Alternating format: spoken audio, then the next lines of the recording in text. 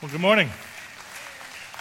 I'm Brian Legg. I'm part of our lead pastor team. Glad you're here today. I love how he looks at the old guy to expect me to remember something when he can't remember what he's going to say. That's not going to work so well. Well, I hope all of you have plugged into the F260 reading plan over the last couple weeks, and I hope you're getting as much out of it as I am. You know, it's interesting. One of the things that I'm noticing is it seems like I'm catching a lot of little details, things that I read through that I've probably read 100 times and I just haven't seen, or I'm seeing them in a fresh way, and it's almost like it's for the first time that you're going through it. And maybe some of you are having that same experience. Isn't it cool how God works that way? He reveals more of himself to you through his word as you dig deeper into it and you begin to grow in that relationship. And it's not that his word is changing, it's just that our understanding is changing and his revelation is ever unfolding to us as we grow. You know, I guess this would be one of those good times to confess to you, and a lot of you have probably heard me say stuff like this before, but you know, I'm really bad about just kind of reading my Bible to check the box a lot of times, especially you get into reading plans like this and you're just going through and you're making sure you do the plan, reading through it, getting the information, pulling it out, but a lot of times I don't stop to really think about what is God saying to me and all that. How is he speaking? What should I be processing in all this? And I just fall into that trap of doing the reading plan just to follow the directions and say that, yeah, I did it. I did my reading today, but not really investing in the relationship. You know, I'm very task-oriented, and a lot of people would even say I'm a little bit OCD, or maybe a whole lot. If you were here last night, we had an event in the building, and I was helping set up chairs afterwards, and I'm walking the aisles because if the chairs are crooked, it's going to drive me crazy when I stand up here the next morning. So just a little bit of that OCD tendency in me. Anyway, one of the things that I've learned over the past few years when I've discovered these kinds of things about myself is, for me, when I do a reading plan, it helps me tremendously to use something like YouVersion, where it has the audio Bible portion in it, and I can listen to someone else read the Bible at the same time I'm following along in my paper Bible. So I'm getting the audio, and I'm getting the visual, and I'm listening to it and reading it, and what it does is it forces me to slow down. It forces me, instead of just skimming across words and reading it for what it is, to really think about what's being said, what's there. There's somebody reading it. They've got inflection in their voice. They're telling you a story, taking you on a journey. It makes you think a lot more about it. Another thing that I've learned, and you've probably seen this if you've read either Growing Up or if you're involved in the Foundations Journal that we're doing along with F260, but one of the very important things he says or emphasizes is that every day when you start your reading, start with just a simple prayer that says, God, open my eyes to see what you want me to see today. Help me to be open to what you want to say to me. And he especially emphasizes David's prayer from Psalm 119, verse 18. It says, open my eyes to see the wonderful truths in your instruction.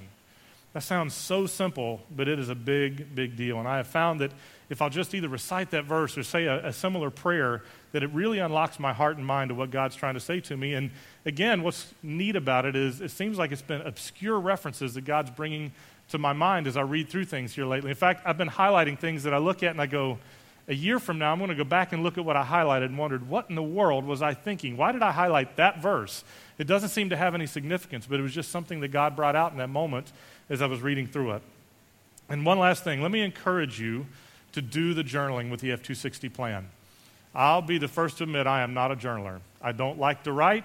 I don't like to journal. I don't like the concept of it.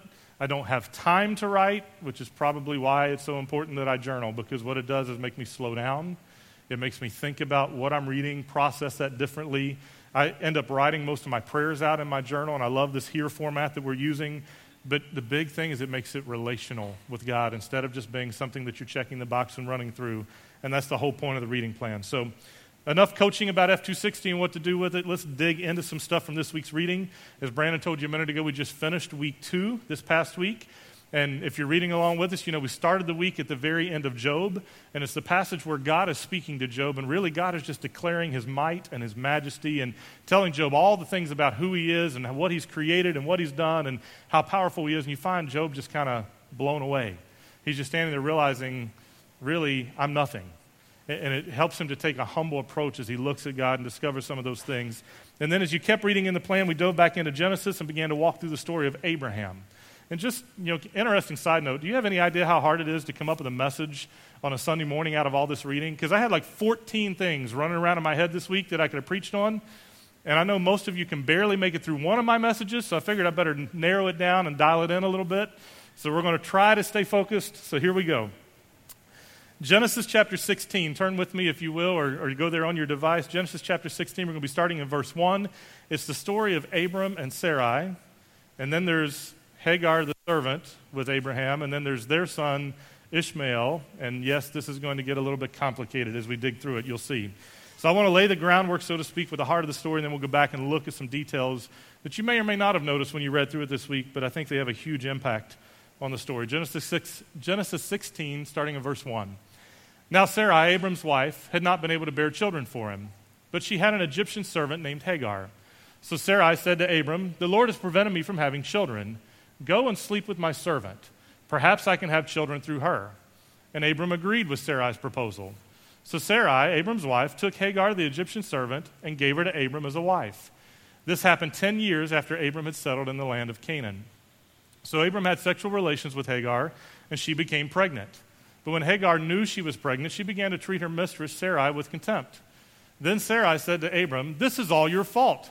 I put my servant into your arms, and now that she's pregnant, she treats me with contempt. The Lord will show who's wrong, you or me."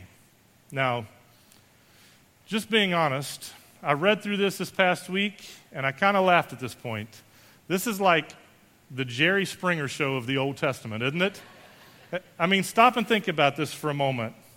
You're going to give your servant to your husband to have a baby with her, and then you're going to get upset over that happening. This has disaster written all over it. Abram, what were you thinking? But see, isn't that how sin is? It looks great on the front end. It seems entertaining or satisfying in so many different ways, but there's always difficult consequences that we don't see or don't pay any attention to until it's too late. I heard somebody one time describe sin kind of like a pharmaceutical commercial. You know how you're watching TV and that ad pops up for some medicine, and they take about 5, maybe 10 seconds to tell you, this is the best medicine ever to do this. And then they spend the whole rest of the commercial, 20, 30, 40 seconds, telling you all the side effects and legal disclaimers, and that this could happen, and it's like, your limbs can fall off, and you can have headaches and permanent brain injuries and all this stuff, and that's just to fix the pain in your knee. Why would you take that medicine when it does all of that stuff? But with sin, it's like we get those first 10 seconds, and we see the great thing that it's going to do, and nobody ever tells us all the side effects. Nobody gives all the legal disclaimers. You don't realize all the consequences that are going to come with that until it's too late. You've already taken the drug. It's already in your system. Now what? Now you're just facing the consequences. See, in just this one passage, there are multiple issues of sin that's involved in the decisions being made. But I don't think that Abram or Sarai, either one, are stopping to think about any of the implications of what they're doing. They're just trying to solve what they see as a problem. So let's put this passage in a little bit of context.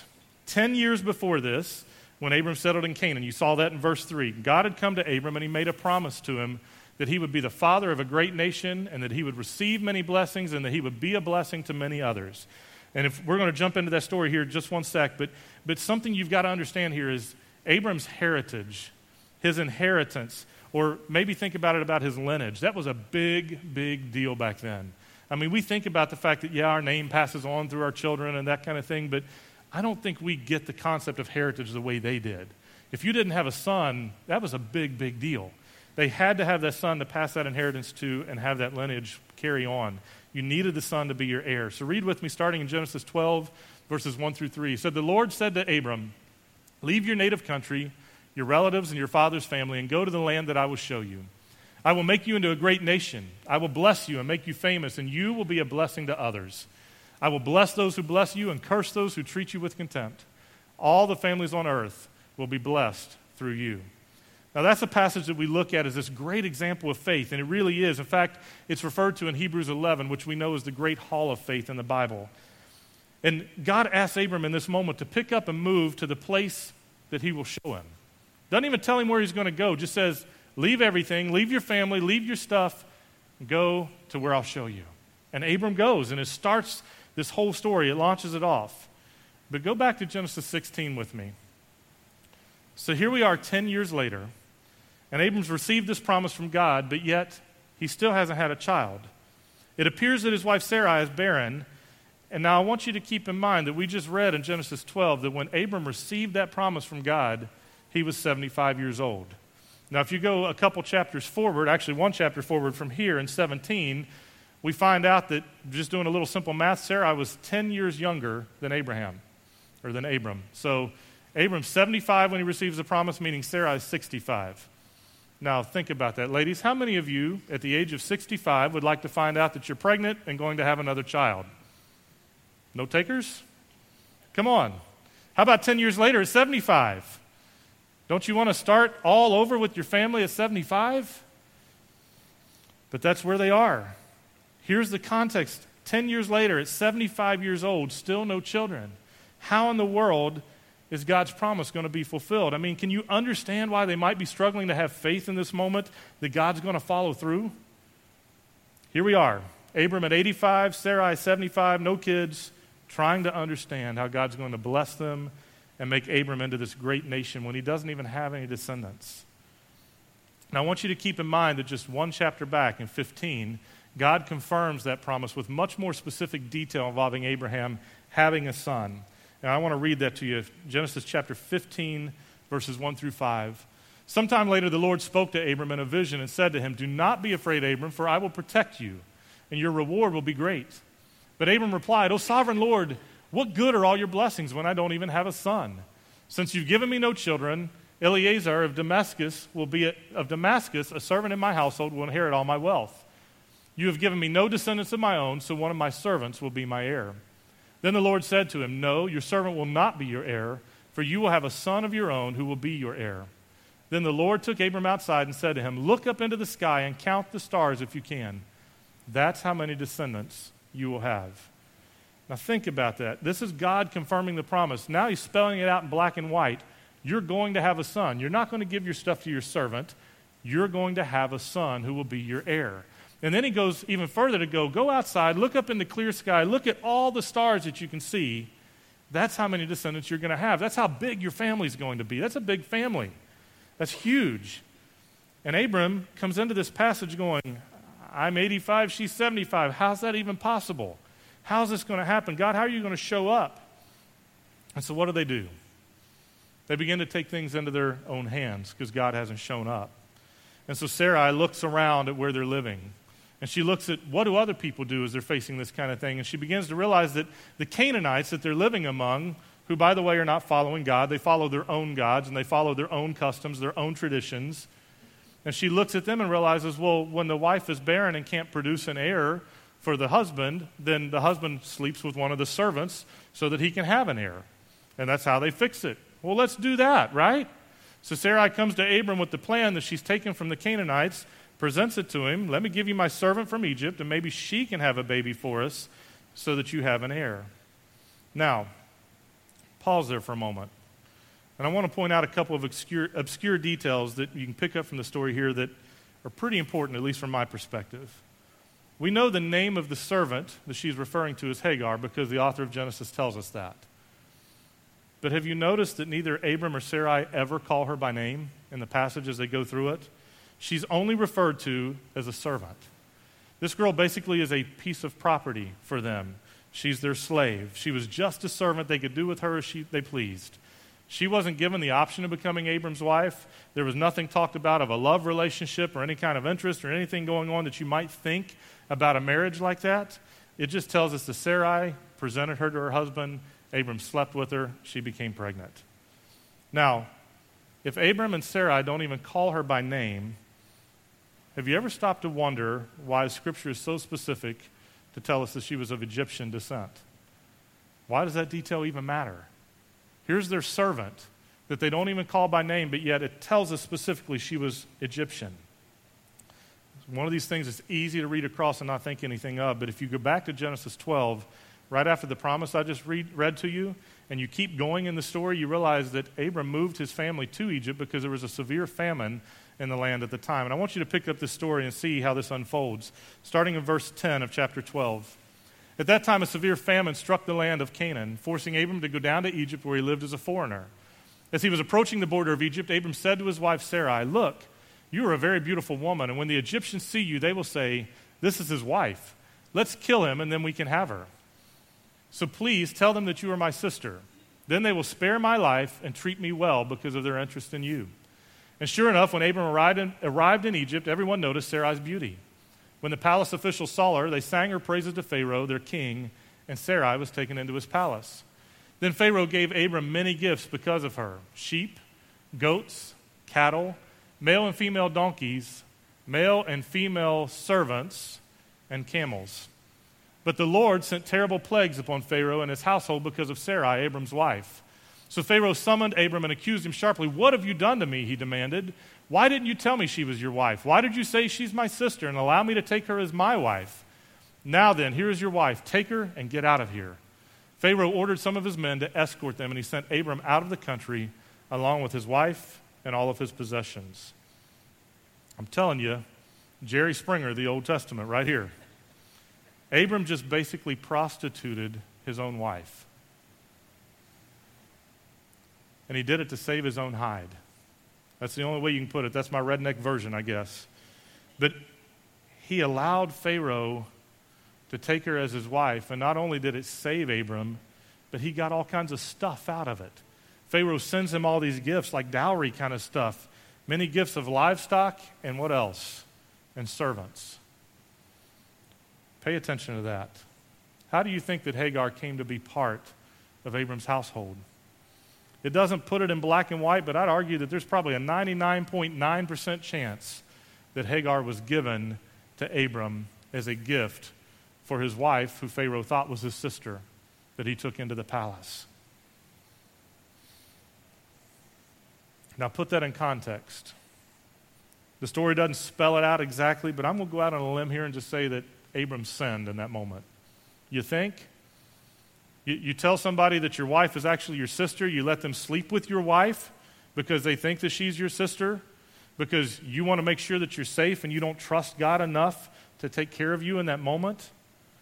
Doesn't seem like he's exactly being the protector that Stivey talked to us about last week, is he?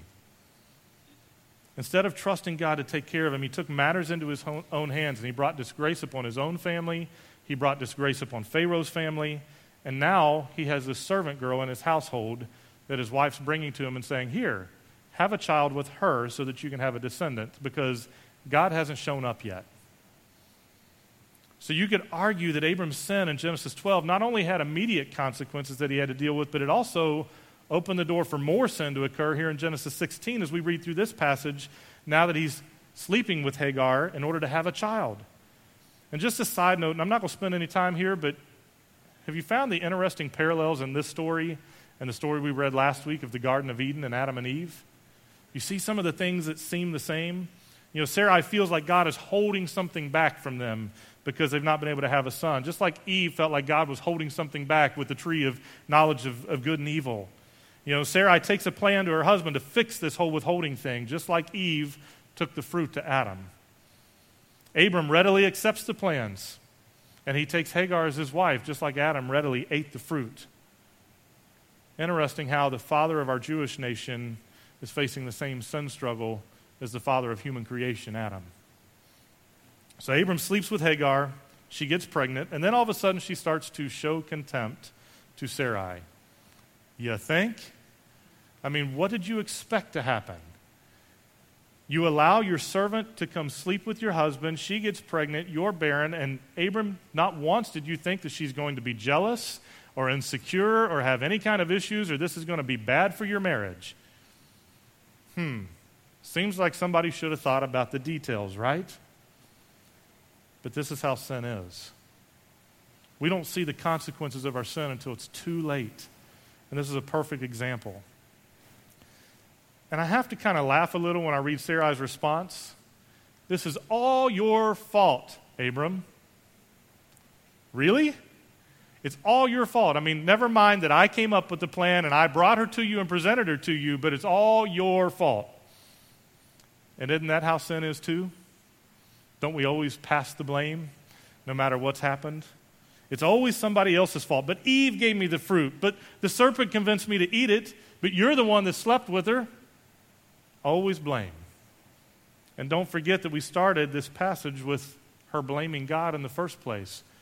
God, you haven't given us a son. You made this promise, but you haven't followed through, so we're going to take matters into our own hands and do our thing. And then she goes on to basically say, we'll let God judge this, and he will determine who did wrong here, you or me. Now that's interesting to me, Especially coming out of last week's teaching where Stivey talked in such detail about the encounter in the garden. Because we're quick to blame Eve because she offered that fruit to Adam. Just like I'm sure we're quick to blame Sarai because she's the one who brought this plan and presented Hagar to Abram. But what responsibility does Abram have in this? See, he's the spiritual leader of his family, his household. He should have protected his family in this moment. He knew that the practice that Sarai was introducing was pagan and it was not of God. He knew it was sin. She was looking around at what is culture doing. Sound interesting? Notice anything else that happens that way? We look around at what is everybody else doing instead of looking at what God asks of us. How can we fix this problem? She looked around at what culture was doing and she brought this idea. He knew it was wrong to take another wife. He knew that God had been faithful to him every step along the way, and yet in that moment he didn't trust. He took matters into his own hands to help God out. Newsflash, I don't think God needs our help. And I could easily argue that there's sin on both sides here. Both Abram and Sarai abandoned their trust and their faith in God in this specific moment, and they tried to fix it on their own. You ever found yourself in that situation? You feel like God said something to you, but you aren't seeing it come to pass, and you suddenly feel the urge to just make something happen. Sometimes we just need to wait on God. But the truth is, I'm there all the time. I'm a fixer by nature. Everything in me is constantly asking that question. How can I fix that? How can I make that better? How can I do something to improve that? If you had been here first service, we had a problem with the mic when Donna came up to talk, and it was cracking and popping all over the place. I was all the way back here in the war room, and I come running out so I can fix the mic because it's in my nature. Wasn't my job, wasn't my responsibility, wasn't something I needed to do, but I like to fix things. And sometimes we just need to wait on God. And you would think that I would have learned that by now. But I'm kind of stubborn. In my personal life with my family, and especially as a pastor here at TBA, it seems like over and over and over that I have tried to get ahead of God and his timing, and it has never gone well for me or for those around me. It's frustrating, it's discouraging, it's difficult, because basically I'm fighting God in those moments. Maybe you've been there, felt that. But see, when God shows up and he makes something happen in his timing, it's unbelievable how perfect it really is. You know, there are a couple examples that come to mind for me. One of them is our hub house in Highland City. I don't know how many of you know all of the backstory of that, but that hub house was something that God laid on our hearts years ago. And we spent a couple years praying and seeking, trying to figure out how to buy that piece of property and move in to do ministry there. We were convinced that God had called us to that he had opened that door, that was something that was going to happen. It was a piece of our vision. And as our staff and our ministry directors were praying together, I was doing the legwork of that, of running and beating on doors and calling real estate agents. And the one particular agent that's dealing with that house, she probably hates me because I call her at least once a week for 2 years. I drove her crazy. It's kind of like the Matthew passage where it says, keep knocking, except I wasn't just knocking, I was like beating the door down instead of waiting for God to respond. And a number of times as we walked that journey, I had people say to me, it's just not God's timing yet. Wait, and he'll show up. And I'd go, yeah, you're right. And I'd keep knocking and keep beating on the door. And finally, I got to a point where, I hate to admit this, but I didn't quit calling because it was the right thing to do or because I was waiting on God's timing. I quit calling because I was so frustrated over the process, I just almost gave up. And we went like 2 months with no communication, and out of the blue, I got a phone call from her. And she said, hey, you know that house you've been asking about in Highland City? Guess what? The contract fell through. The price has dropped. I think they're in a place that they'll take an offer from you now. We took all of about 24 hours to pray about that together and to confirm that, yes, that's what God's asking us to do. Our ministry directors and our staff made a decision to put a down payment, by the way, that was non-refundable. So we took a huge risk of faith there, and we made the commitment that we were going to come to the church and make the agreement to pay in cash. We were not going to go into debt to buy this house because God was going to provide it. Came to the church that Sunday. Had to raise $75,000. We raised way more than $75,000 in one Sunday. Gave you all of a week to liquidate all your assets and bring them to church, right? Works really well. We raised over $75,000. I think we had almost $30,000 that we were able to set aside in a designated fund to put towards future development of that property. God's timing is always perfect. Even when we're fighting and trying to do it our way, His timing is perfect. Talk about future investment. It wasn't very long after we bought that property that the school board donated 2 modular buildings for us to put on the property to keep expanding the ministry and keep moving along with what we were doing. And we were so excited. We got the buildings moved in. We stored them there and got everything set up. And we began the process with the county of getting permits so we could fix them up and hook them up and get everything rolling. And you probably know a lot of that story from there. We went for almost 2 years battling back and forth with the county, trying to figure everything out and get all the details in place. And I mean, it was just one problem after another after another. Some of it was on our end, some of it was on their end. It doesn't really matter. We just fought for 2 years to try to work it out. Now, keep in mind, I just came through that 2-year journey to get the house where I should have experienced how God's timing works. Even had people saying in those moments, this is another one of those things. You just got to let it be God's timing. It'll all work at the right time. I kept fighting, kept pushing. I'm stubborn. About a month ago, a couple months ago at a family gathering, somebody brought up, have we ever thought about talking to Joe and Jody Rada, run Rada Construction, to go to our church? Joe's one of our sound guys and leads worship occasionally, and they're involved. And no, I hadn't even thought about that. I mean, they do big metal buildings. They don't do modulars. Go and have a conversation. They get involved. They not only help us get the permit pulled, they've been involved in running the project, and they have gotten probably 75% of the work donated on the project. So not only is it coming together 10 times faster than I would have anticipated, but it's coming together a lot cheaper than we anticipated as well, and it's hopefully going to leave us some funds to be able to invest in some more things there in the community and the ministry that's going on. God's timing is always perfect.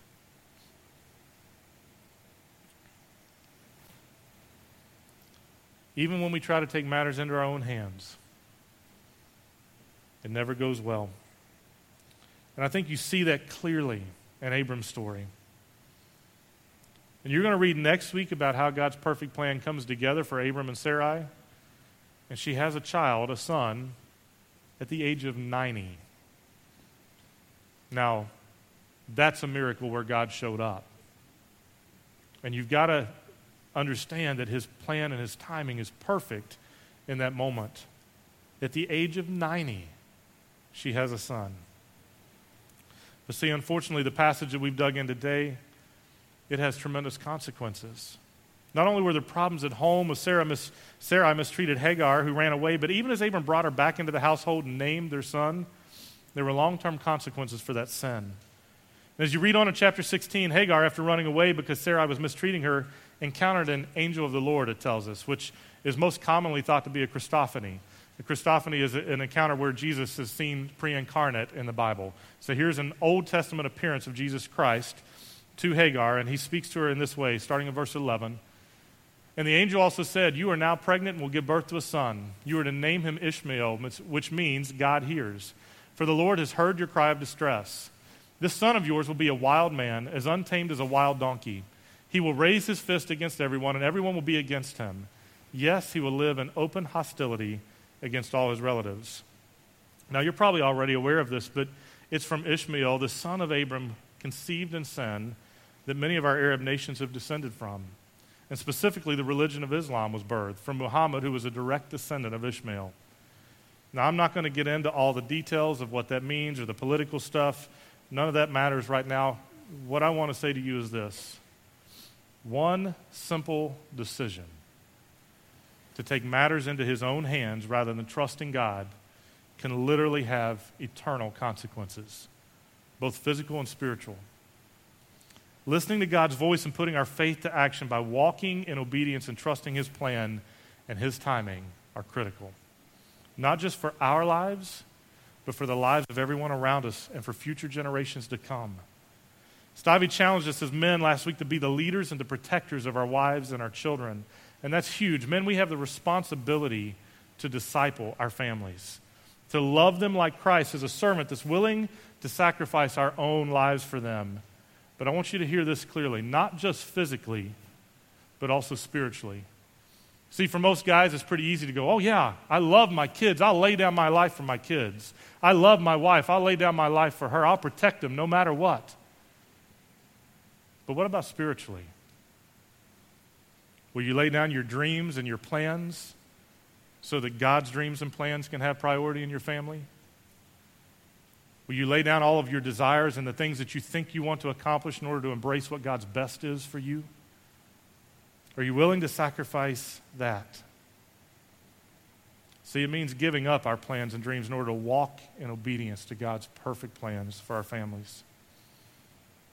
So here's the big picture that I want you to see today. And I think this story so accurately depicts this for us.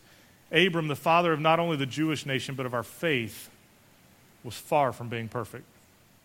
I've shown you just a few things today, but man, if you dig into this story, you can go back to moment after moment after moment where Abram failed to fully trust God, or he failed to have that kind of faith that he needed to have, or he made a sinful choice.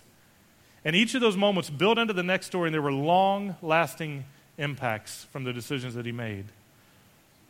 But don't get stuck there, because you can also see that when you step back and look at the big picture of Abram's life, he was a great man of faith.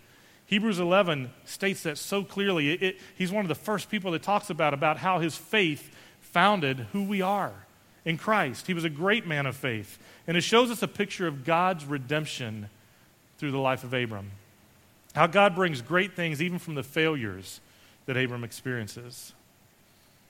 Here's what we need to understand. There are lasting and painful consequences of sin, both physically and spiritually, but there's also beauty and majesty and hope found in God's grace and redemption.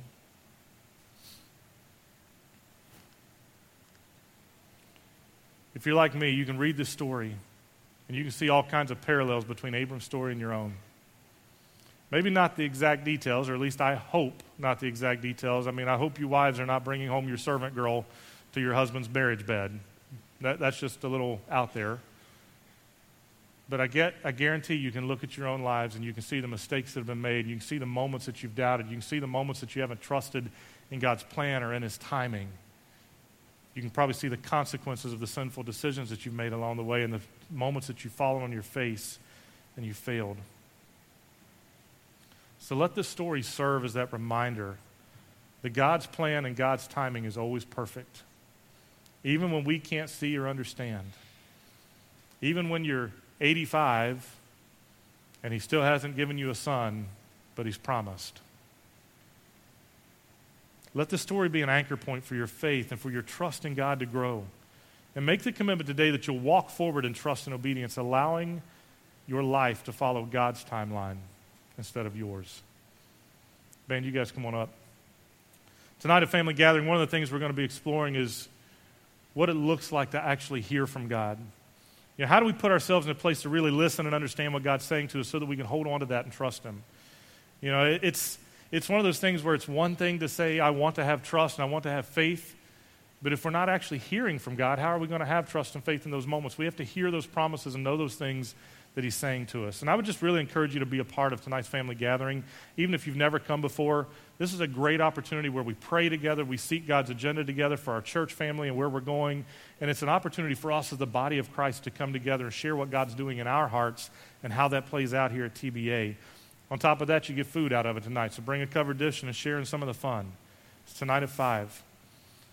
For this morning, if you would like to talk with somebody or pray with somebody about some of the things we've been discussing about God's timing or having faith and trust in that, I'd love to talk with you more. Tim and Joni are back here at Next Steps. I would encourage you, come back to Next Steps and talk to one of us.